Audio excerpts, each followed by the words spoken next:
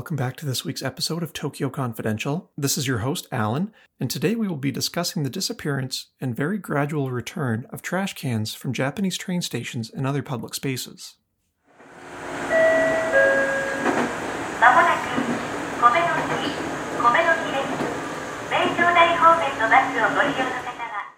For 2 decades, it was the lament of inexperienced visitors to Japan.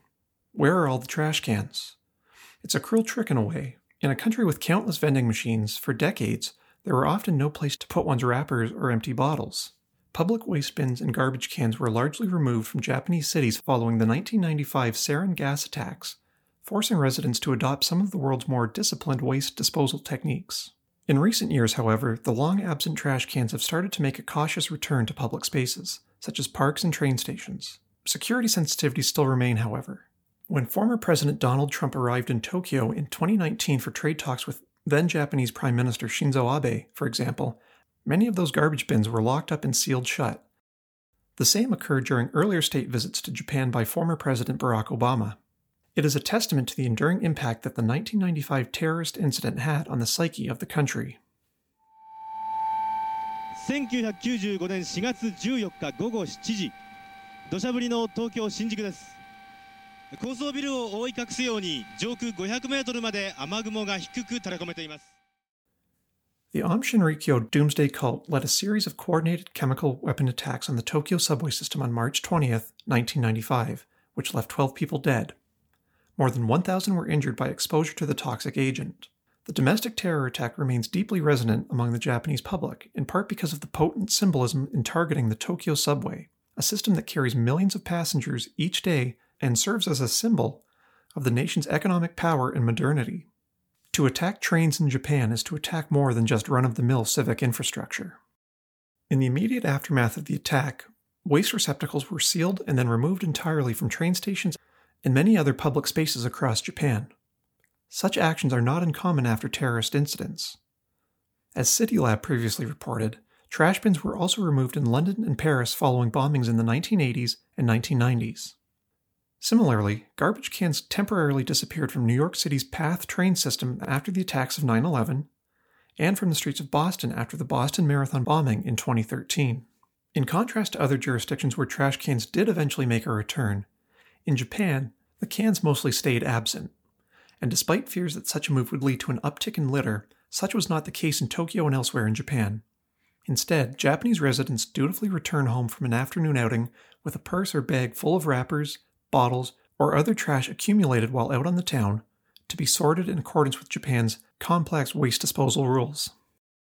Per capita, residents of Japan produce half the amount of domestic waste of those in the US, and recycling rates far outstrip those of the UK and America. There are practical reasons for this, such as a shortage of space for landfills in the densely settled island nation. But the aversion to littering is also cultural. In a case study of Japanese littering, one team of academics found that several factors contribute to the general tidiness of Japanese urban life, including strong community expectations and daily reinforcement among school children who participate in a daily 15-minute period for cleaning one's school. Indeed, that daily school cleaning was an initial source of culture shock for me as a junior high school English teacher in Gunma Prefecture. Students would be assigned a particular task and spot of the school to clean, with each group supervised by a teacher. Windows would be washed, the floors cleaned and swept. The incentive for the students was obvious. The cleaner they kept the school during the day, the less time they had to spend cleaning up at the end of the day. To encourage lower waste lifestyles, Japanese authorities have employed several strategies. When trash cans were axed in public restrooms, for example, so were paper towels to head off a potential litter problem. In their place, the use of small personal hand towels was promoted, and that remains the default practice, although hair dryers have become increasingly popular in major cities in recent years. Cigarette smokers now carry personal ashtrays, eschewing the global practice of simply flicking their butts into the street. In mascot Mad Japan, there is also an anti-litter superhero named Mangetsuman, patrolling the streets of Tokyo to promote anti-littering campaigns. In recent years, however, garbage cans have slowly returned to public life in Japan. In 2006, rail operator JR East began reintroducing trash containers on board its Narita Express airport line.